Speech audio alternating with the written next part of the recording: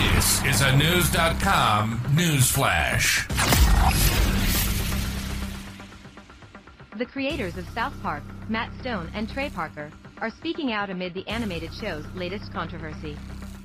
Prince Harry and Meghan Markle were the targets on a recent episode of the satire series on Comedy Central. The royal couple were depicted as going on a worldwide privacy tour to promote their decision to stay out of the spotlight. Throughout the episode were teases and references to the Duke and Duchess of Sussex's Netflix series, as well as Harry's recent memoir Spare. According to sources close to the couple, Markle is upset and overwhelmed by the show's depiction of their family.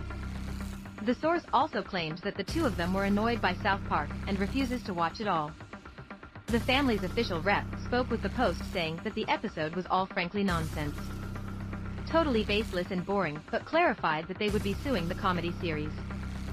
The rumors of a lawsuit didn't even faze Stone or Parker, who are used to peeving many celebrities in their multiple decades-spanning careers. They were asked about pushback from parodying people on their show during a recent podcast where Stone joked, "There are so many moments we can't even remember." The comedy duo didn't name the royal couple by name, but they did call out a few instances they found particularly funny.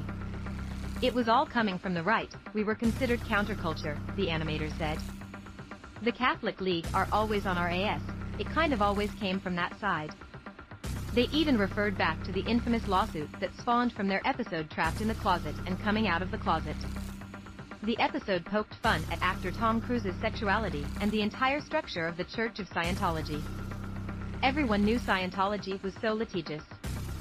People in Hollywood were scared of Scientology at the time because they would just sue you, Parker and Stone recounted.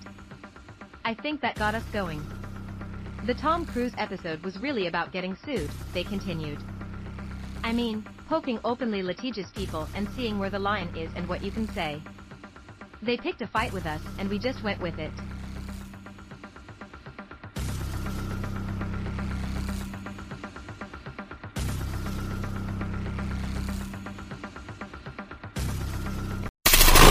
Knowledge.